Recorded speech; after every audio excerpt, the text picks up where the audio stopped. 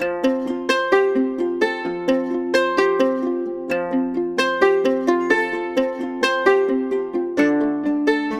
are listening to the Regeneration Rising podcast, a podcast from the Quivira Coalition about the trials, tribulations, and triumphs of agrarians in the United States. Each episode will explore what it means to work in regenerative agriculture, how people came to choose this as their livelihood, and why it's important to them and the future. We hope to build a foundation for a strong community of future agrarians and land stewards with a regenerative approach to community, relationships, and the land.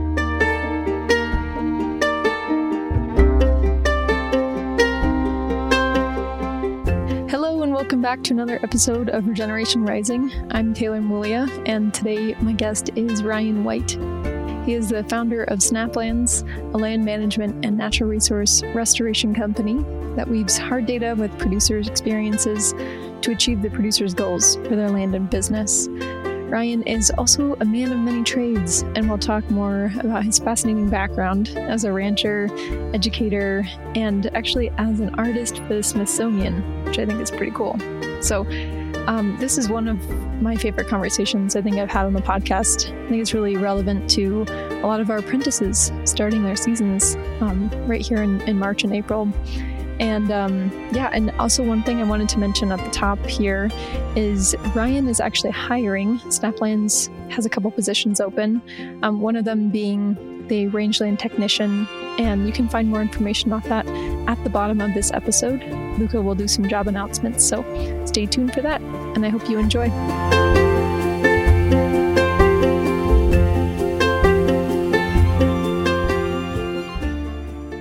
Ryan, thank you so much for joining us on the Regeneration Rising podcast today. Pleasure to be here. Thank you, Taylor. So let's start from the beginning. Where are you calling in from today?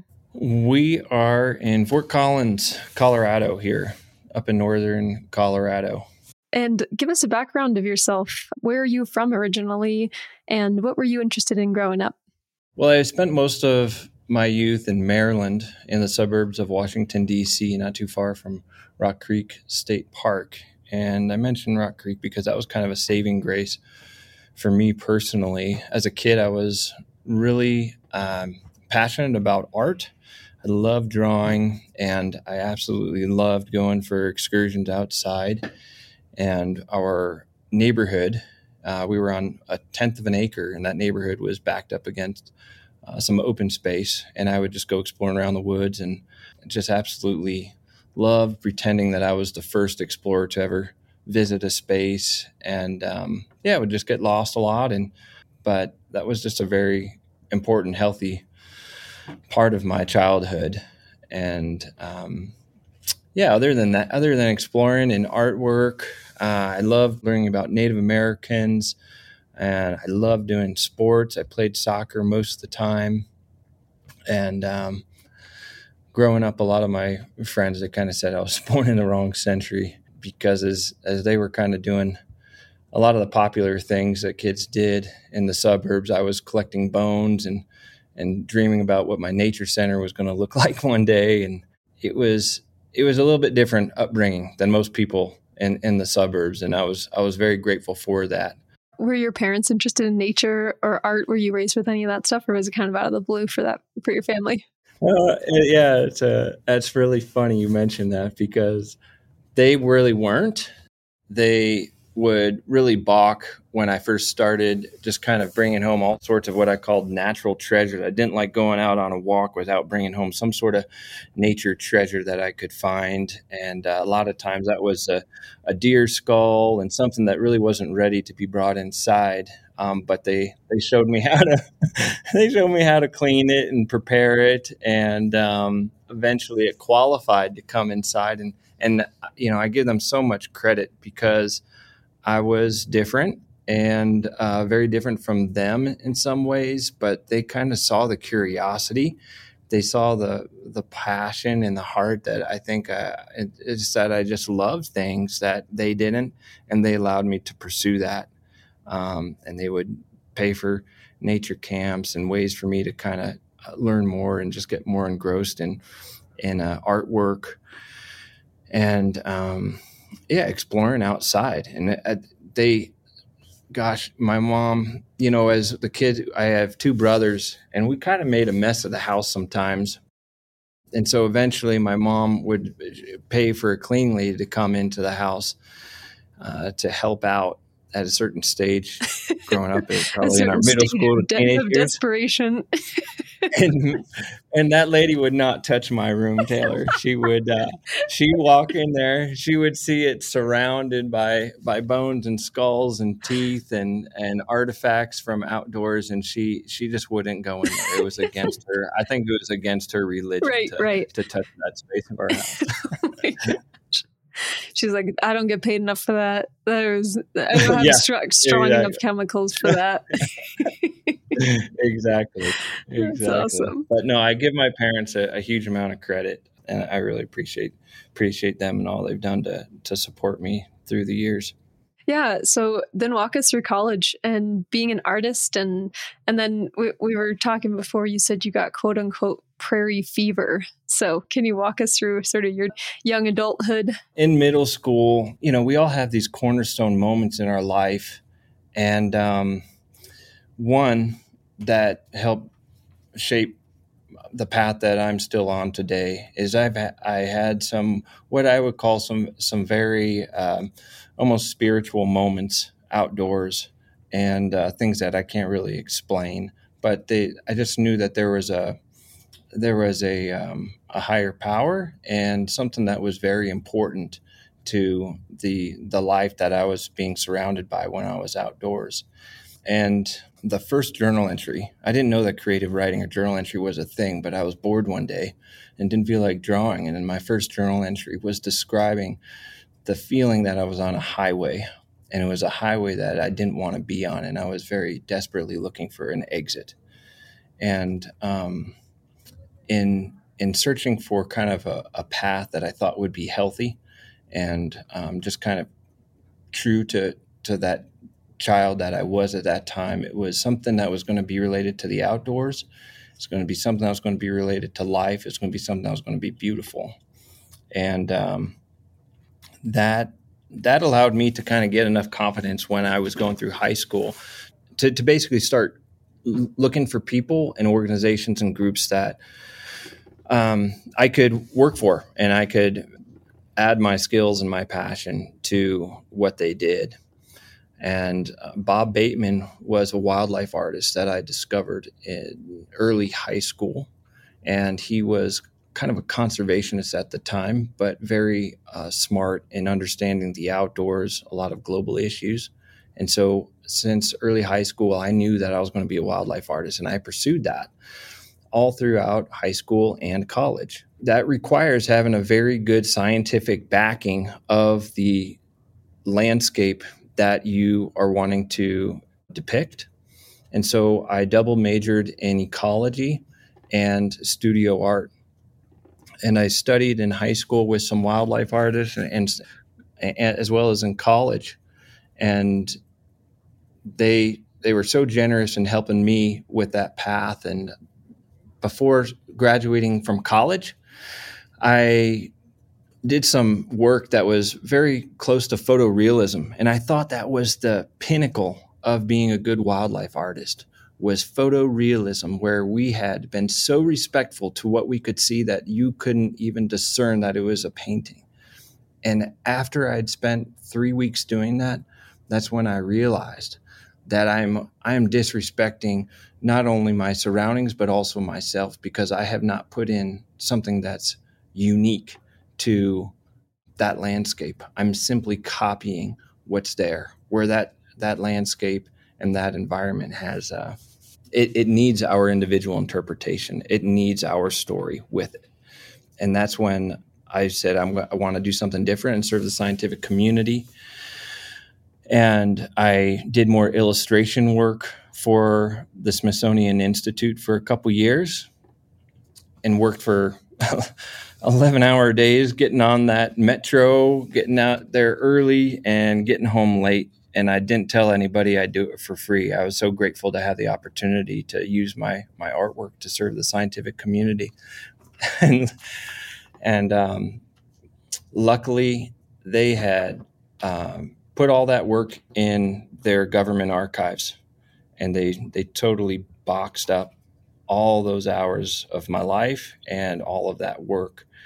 And as upset as that made me, that was a great hard knock in my life, to be very careful about who you're working with, no matter what the pay is, and to try to insulate yourself from those situations, because they just happen in life. And so out in there, that prairie fever that you talk about, Taylor, was after I left the Smithsonian Institute to go get a job teaching environmental science, creating a school curriculum. And then the most natural thing to me was saying, hey, these are kids. They want to engage with and understand their outdoors. And so we started restoring the school grounds. And it was 50 acres, and we started making butterfly gardens, rain gardens. They went from bare soil and basically parking lot material to having over 50 different species of plants and monarch butterflies laying caterpillars right outside their window the next year. And that was just to see the sparkle in their eyes. It was just the most natural thing to me. And just thinking how to scale that is when I caught prairie fever. Yeah, and that was just engaging with the National Audubon Institute and them teaching me how to take those micro restoration projects and teach communities how to restore prairies at scale. And that's when there was kind of no turning back when we started adding, that scale to all these ideas. Yeah. What about prairie caught you? Like were there any sort of other spiritual moments that you had, or realizations or really changes in mindset that flipped? Because there was for me, and I'm just always interested now for other people what that looked like. So I was working for a group called Citizens for Conservation. They were kind of partners with Audubon in restoring private and public lands around what we called the Chicago Wilderness region, which was Wisconsin, Illinois, and Indiana. Stephen Packard and Tom Vanderpool allowed for me opportunities and sometimes no pay, and then later with some pay, to experience these landscapes. And we were out there collecting seeds in the fall to prepare for a seed sowing next spring. And I just kind of paused, and I just had a moment out in that great big prairie. And it just hit me as the word just came to me, said, this is the most valuable thing in the world. And that was to me, obviously, but it was just, again, a reminder of kind of what came about when I was a child, that we can't put a dollar value on this. This is inherently a part of our nature. And I knew that right then I was going to continue to find ways of serving landscapes and the people in those communities. And that was a point of distinction, is later on in my life, I realized that the only way that we can be a part of these landscapes is if our communities are healthy, if our social relationships are healthy. Because if that's not healthy first, all this other stuff that is so inspiring to us, that usually gets second place. And so I very much integrated people as a very important component to these landscapes. And that was kind of my moment, Taylor. Kind of moving on to the next chapter of your life. 2017, you started Snaplands. Can you give us, we just got back from the Regenerate conference, which I'm sure you've given about 2,000 spiels, but will you give us another one? What is Snaplands?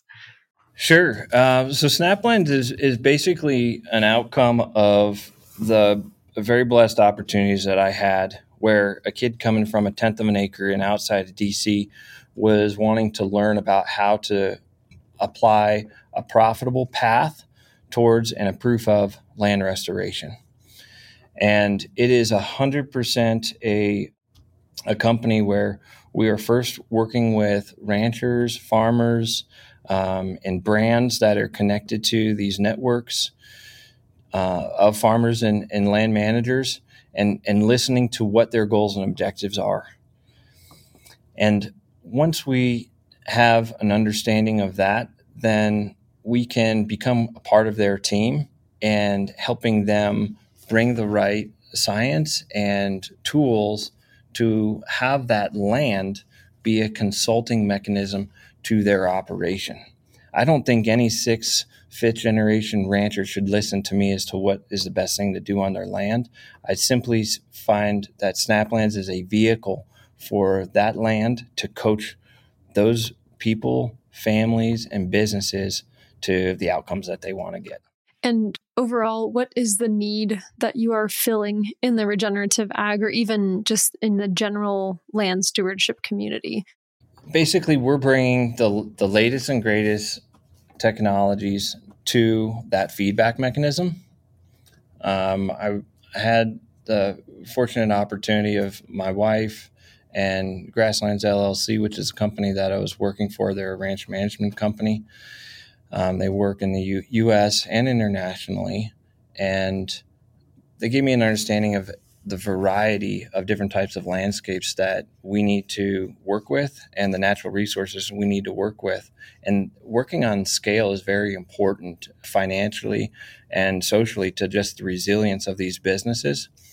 And so we're bringing the remote sensing technology as well as the on-the-ground field technologies that are going to be the most helpful for this day and age. And so we've created our own land monitoring application, which can sync field data that's from the boots on the ground perspective of the environment and the managers on those properties, and have that sync to scalable maps and very interpretable information that fits hand in glove with land planning and grazing plans. And those land plans and those grazing plans are kind of the backbone of the sustainable and regenerative movements. And so it's all about keeping it applied. And so if you were to put it in a nutshell, it's that we are keeping information applied. And so that meets with that manager first, because they're the experts on the ground and they are also going to be making decisions at the end of the day. And so that once we get that in first, and we know that's going to be a part of their inherent life on that landscape and a part of that business, making better decisions, then we can start moving to that second tier and saying, you have accuracies and on the ground for your operation. Would it be value added to differentiate yourself in the marketplace, to have better options for direct marketing? Would you like to take this information and apply for an EOV verification or an AGA verification or an EKG certification? Would that be beneficial to you? And so then now the manager has some more opportunities.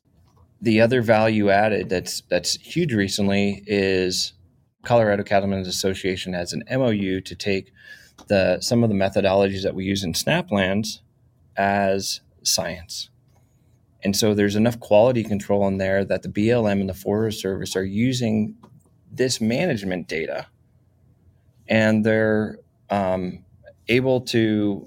That's the word, right? They're actually allowed to. That's the problem. A lot of times, these larger companies and the government it's hard to get into a gray zone and go outside of the bounds that they have to work within. And they're allowed to look at that and help differentiate our managers and say, you know what, we're telling everybody to stock, but given the information that you have on your permit, we're going to allow for you to increase your stocking rate. And so they're doing that out of that rancher actually bringing ecosystem services to our public lands.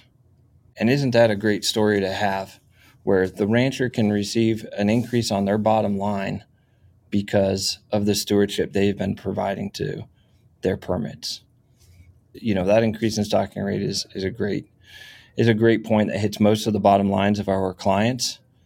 And then we're able to take that information that maybe it's not always management applied, but to help tell a story about how livestock, beef, and these managers are improving ecosystem services, which is exactly what our world needs right now. We got enough bad news going on.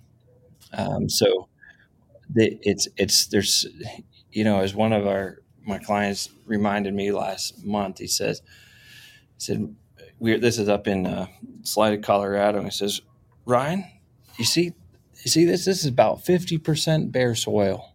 He said, is that good or bad? And I said, well, it depends. He says, exactly. It depends. This is opportunity. And that's what we need today. That is what Quivira and other organizations are doing a great job on, is they're saying there's so much opportunity to do good. We need to make the news today, and we need to go out and apply ourselves to these landscapes and make it better.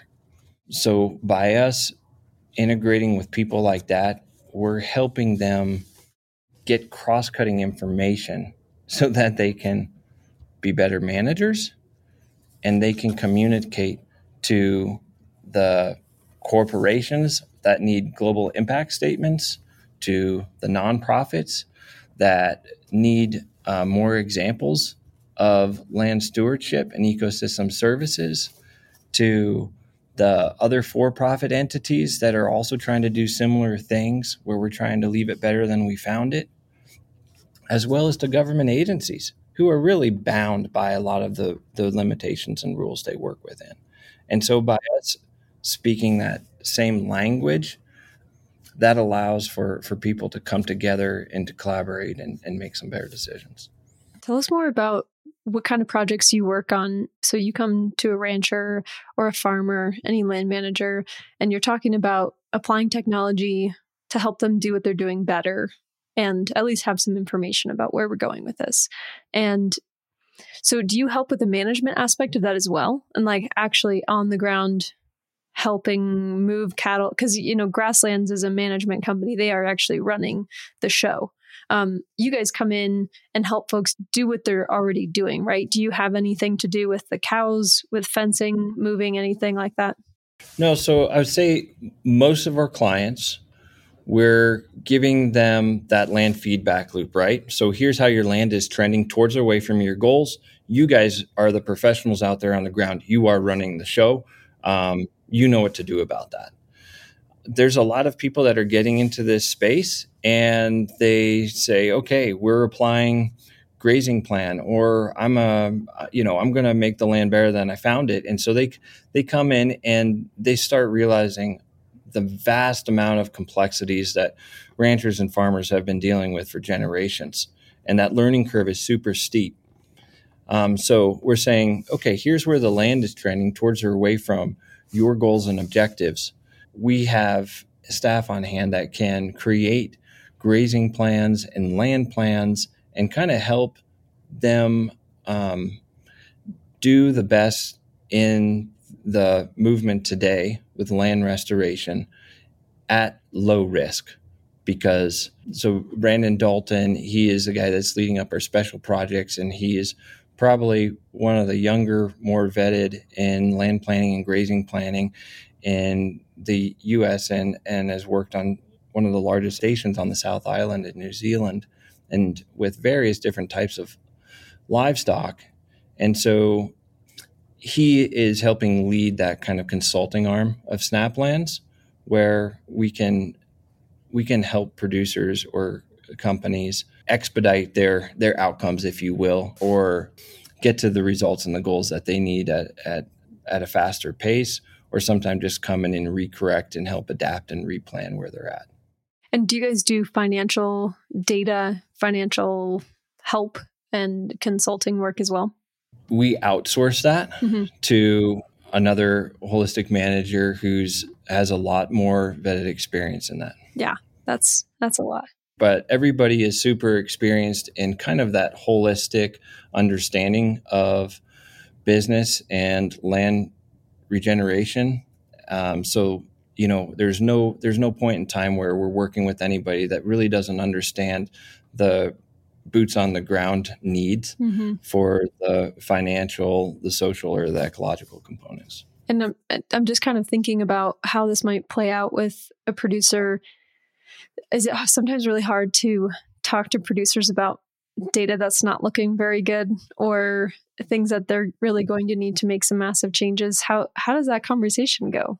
Yeah, well, what really helps is we have some objective information at the table, right?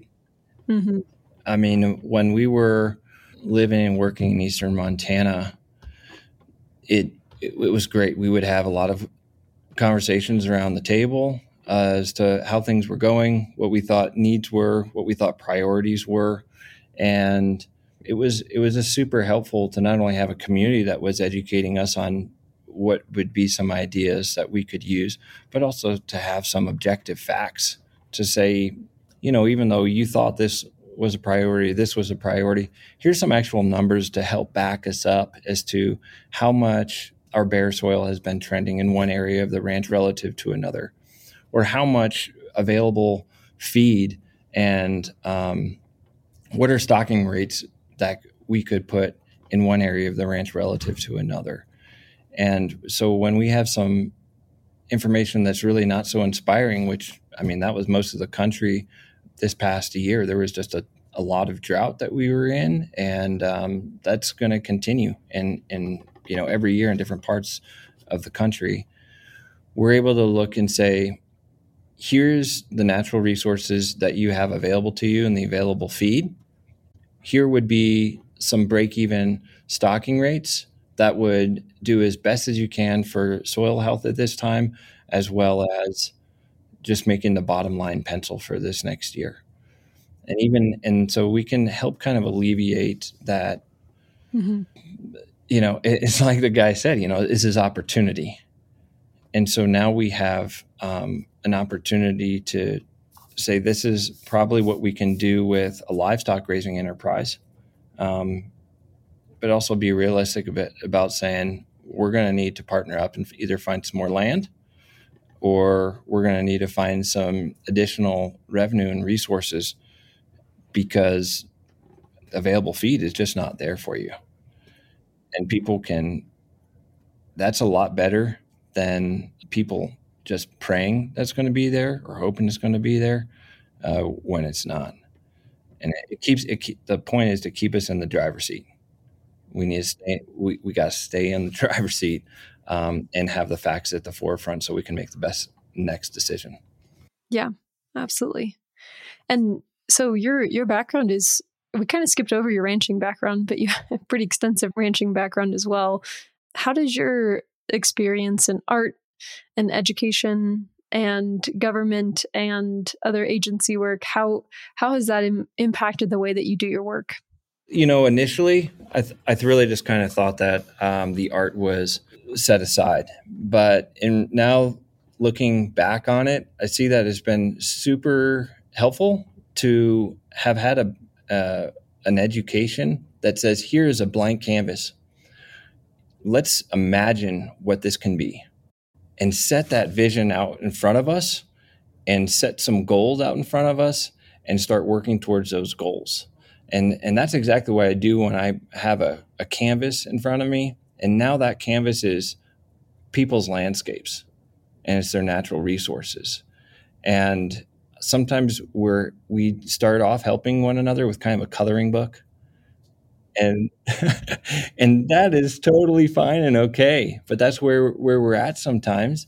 And then getting them to understand some of the principles of land restoration, so that they can start to build confidence and creativity as to how they can become a more integral part in that story of that land. And that's just the most cool thing. And that's where the art still comes into play now. The government agencies are really good about kind of checking the boxes. And sometimes we need that for starting off, but I want to build people's confidence as soon as possible and say, take off the guardrails. You guys, no kid is born today that doesn't want to leave the land better than they found it or improve upon what's there. And so we need to integrate their knowledge and expertise and skills in our landscapes today desperately. And I can imagine your education background too. it just makes you a better communicator too. I think that these are kind of hard conversations too that you're having. Like if you're talking about a family this is their livelihood, you're putting them in the driver's seat, but sometimes that road doesn't look great. And sometimes it does. Sometimes it has a lot of hope, but and there could be different family members at play who have different ideas of how to solve these problems, and maybe even the fact that you're there, So I feel like having an education background will help you like field and communicate those ideas a little easier. Oh, I got a lot to learn, Taylor. We're learning so much from the people that are out there on these lands and in these different environments, from Montana to Florida and sometimes in New Zealand. And so a lot of it is a social project that we're working on. We can run all the numbers frontwards and backwards all day, but that doesn't mean people are going to be able to respect that or be able to change. We get stuck in this whole regenerative space and sustainability space and climate space. We get, the numbers are very important to get better at, but at the end of the day, we need to have a resilient team that they're focused on goals. They're focused on a goal that's very important to the collective group. And one of the things that came up with is that when goals align, knots unwind. And by having that goal in front of people, I think it empowers us to say, I know these are some hard knocks and some super hard decisions, but right now, today is my highest sense of right. And I can step forward doing that, even though I know it's a tough decision. And people really wrestle with this, and I wrestle with this personally. But we need to step back and recognize that 70% of people were growing food back in the late 1800s. We now have less than 1.5%, and that's less than how many people identify themselves as Native Americans.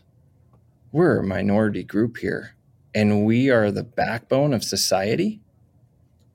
By us claiming that we're going to grow food today and we're going to leave the land better than we found it, that puts us at such a small minority. And that also puts us in a leadership role for the next generation. And if by us just claiming that, that's enough. That's enough. And so us struggling with that is, I just think it's such an amazing opportunity that I don't want people to ever lose sight of. We're going to struggle no matter what we were going to struggle.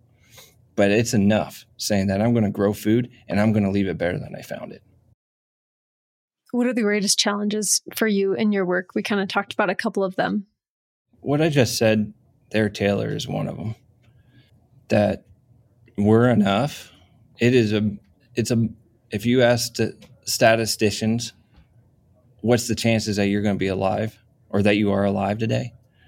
And they're, whatever calculations they run, some of them don't get to the end of the equation.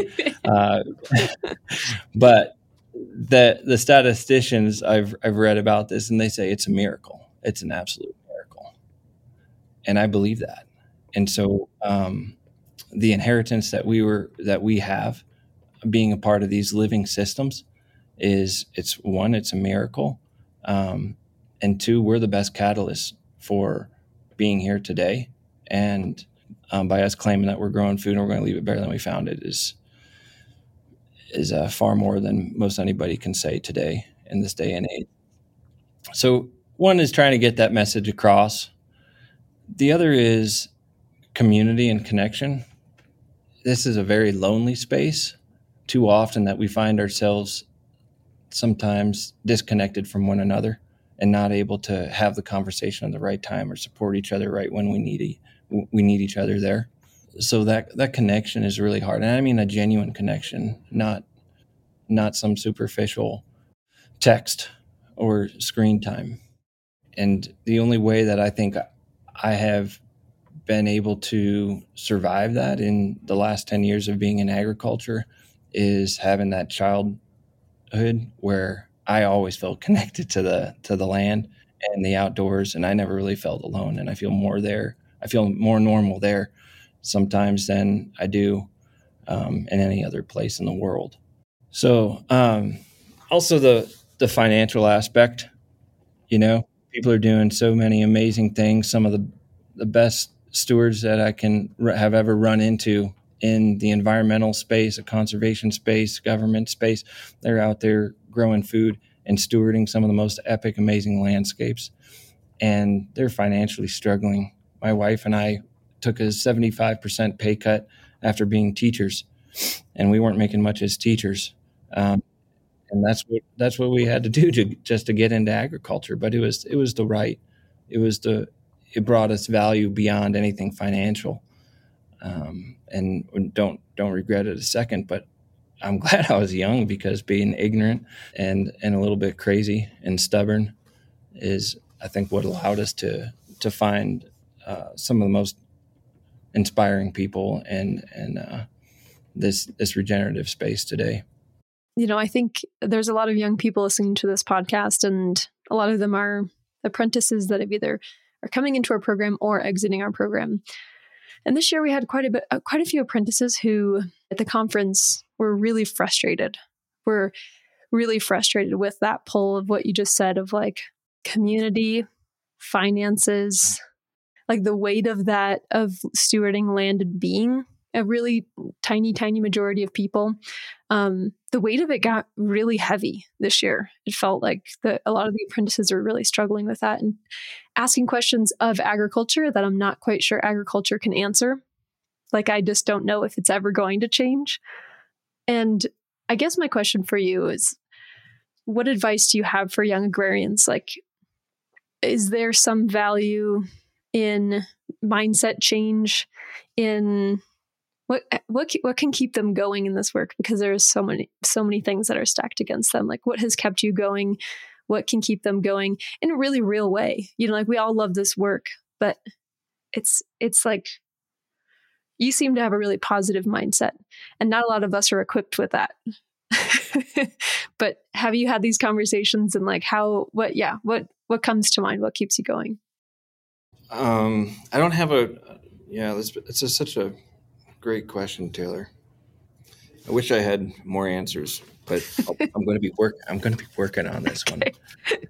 I think one is, people have to be super resilient before even stepping into this space, unless they luck out with finding an amazing operation or mentor.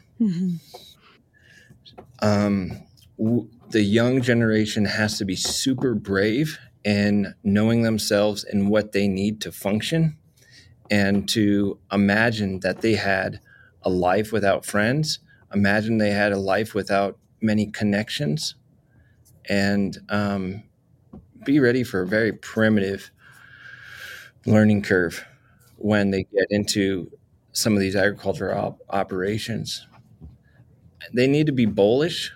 I just say that we need to be bullish with asking, very thoughtfully asking for certain insulation around their experience on these landscapes, but also knowing that they're stepping into what I would describe as just an entirely different culture.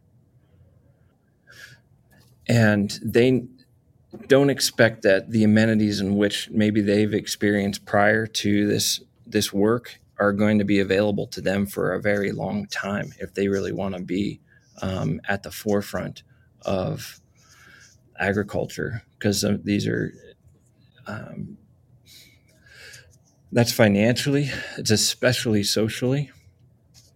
On the ecological side, it's almost unfounded opportunities that are so inspiring to any child and kid in the world right now, is to be able to manage and help manage spaces that are more epic and beautiful than some of our national parks.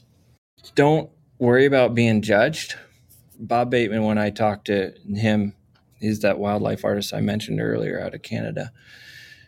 He said, earn your meal ticket.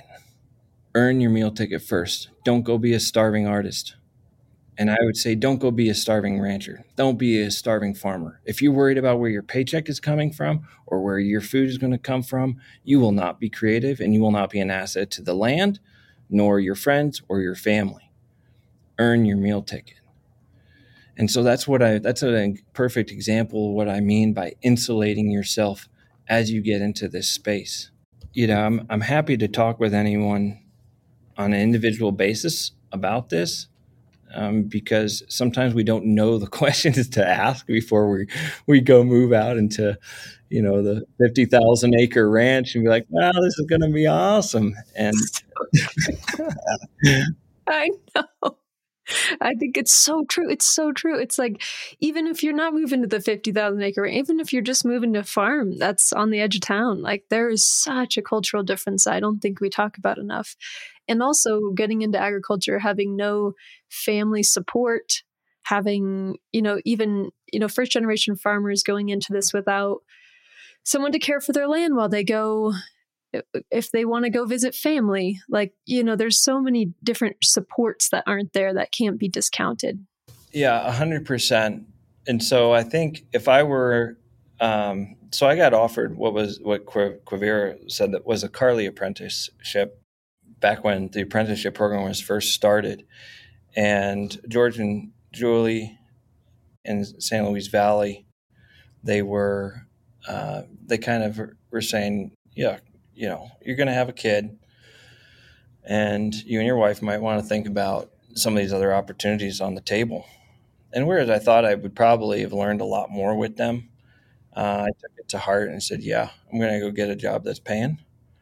And I'm going to ease my way into this a little bit more. And so I took a better paying job near some family. And I think that was the right move to make. If I were to be applying for any sort of ag jobs today, I'd want to be interviewing the property and the people more than they're interviewing me. How often am I going to be able to make a call to someone that I know? How often am I going to be able to see somebody going to town? Can I take Saturday off? Can I take Sunday off? And what's the week to week culture of this place? How do you make decisions? Do I meet with you once a week, or do you expect me to come in knowing how to drive the truck, the ATV, the stick shift, and just be as honest and frank as possible? People really will respect you for being a self-advocate. On the flip side of that, you are entering a different culture. These are people that are probably the last remaining experts on land management because their life depends upon it. So you go in with a very humble heart and a lot of grace to realize that people don't know how to talk. They've been working a landscape for their whole life and maybe 5 generations, and nobody talked to them about how to talk about it. And so we got to help them sometimes learn to communicate and have as much grace and humility as possible. But the life lessons you're going to learn are absolutely priceless. That's a great way to put that, because I feel like a lot of young people, well, I think first of all, there's this notion that you jump into it, and if you quit for it at any point, you're quitting. There's like this aspect of like, you can't handle this. You aren't cut out for this work, And I like what you said about easing into it, because I kind of feel like that might have to be the right option for a lot of people, especially financially. If you're not coming at this in a good financial position, like you got to do what you got to do. There's no shame in taking a step back, working for a little bit, finding your place, because there's a lot of ways to be involved in agriculture at any given point. 100%. And there's more. Another point to make is there is a lot of diversity in agriculture. And so if you're turned off by one operation or one person, there's someone that's 100% different on the other side of the fence sometimes. And so don't ever be turned off by that, and realize that if this is in your heart and you're passionate about it and you're fired up about this, it's going to be on your radar, and there are going to be opportunities that will come to you What you put out will come to you. And I asked Dave Pratt, I said, Dave, can I come to your class if I don't have a ranch or any land yet? And he said, well, I don't know, you might want to like work on that relationship first so you can get it applied. And it was right. But I kept learning about it, even if I didn't have a ranch. And so when I hit the ground running, I had a little bit more, a little less learning curve than maybe the other, 30-year-old ranch hand that was out there. But it's never too late. And, we need different people in this space, and there's already a lot of diversity in this space. So if you have it in your heart and on your radar, those opportunities will come, and just find the right relationships to have.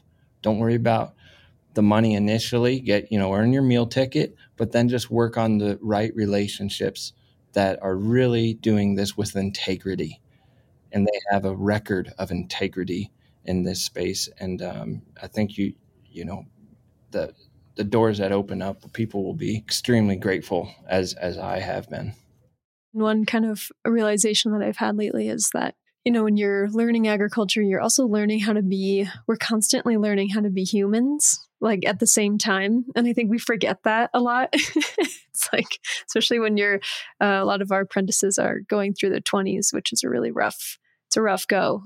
You're faced with a lot. You got a lot of heavy things globally happening, but then also you're trying to understand who you are and what your values are. Like you said, like that integrity and the humility that come along when you're developing as a human.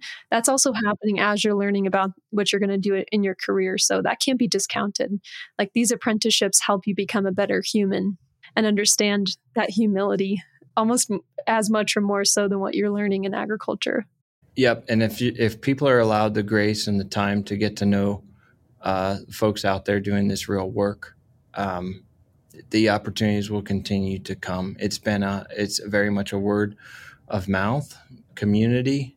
And if it's only marketing, a lot of times we find that's kind of a gray area, and you're really not sure if that relationship is going to be what you want, or because everybody says they're sustainable. Everybody says they're making the world a better place.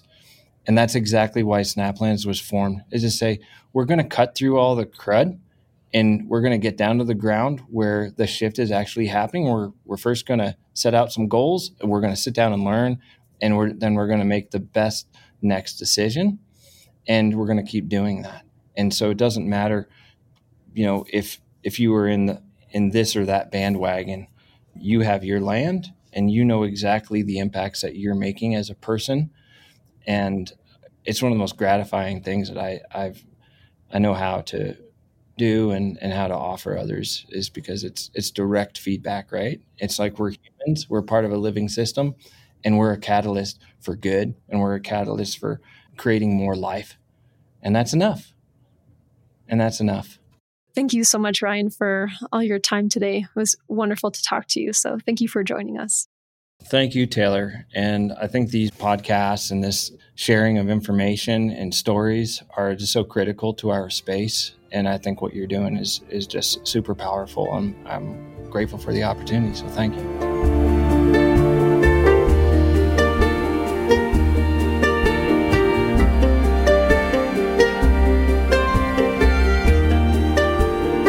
Thanks again, Ryan, so much for joining us on the podcast today. If you would like to learn more about Snaplands, you can just go to snaplands.com.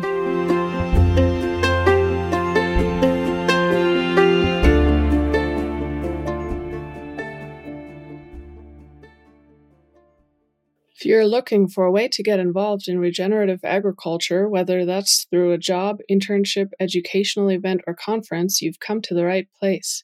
Quivira Coalition has spent decades building a network within the regenerative agriculture community, and we love to share job, internship, and apprenticeship opportunities with our community through this podcast and our monthly newsletter. You can sign up for that newsletter at quiviracoalition.org/get-enews. Snaplands is hiring a rangeland field technician. This is a seasonal position from May through October. The position consists of conducting rangeland monitoring and data entry for managers seeking to sustain, restore, or gain regenerative status on agricultural lands. Spring training will take place in Fort Collins, Colorado, followed by extensive travel within the Great Plains and Rocky Mountain region throughout the duration of this position. To find out more, visit conservationjobboards.com. Western States Ranches in Colorado is hiring a ranch hand. They offer housing and other benefits, including health insurance and paid vacation. The right candidate will have 2 years of livestock handling experience and an understanding of holistic management principles. This position will involve grazing and forage management, irrigation, and livestock management. For more information, email bdalton@grasslands-llc.com.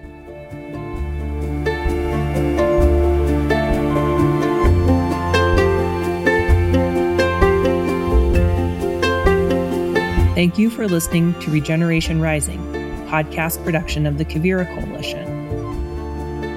We'd like to thank our guests for taking the time to talk with us about their experiences. You can find us on Spotify, iTunes, Google Play, and other popular podcast platforms. Become a Patreon supporter by visiting quiviracoalition.org/podcasts. We'd also like to thank Quivira staff members Leah Ritchie, Taryn Dixon, Taylor Mulia, Lynn Whitbeck, and Caroline Caldwell for their contributions to producing this podcast. This episode was edited and engineered by Caleb Wenzel-Fisher. Wanderlust, our theme music, was made by Scott Buckley. Thanks for listening, and we'll see you on the land.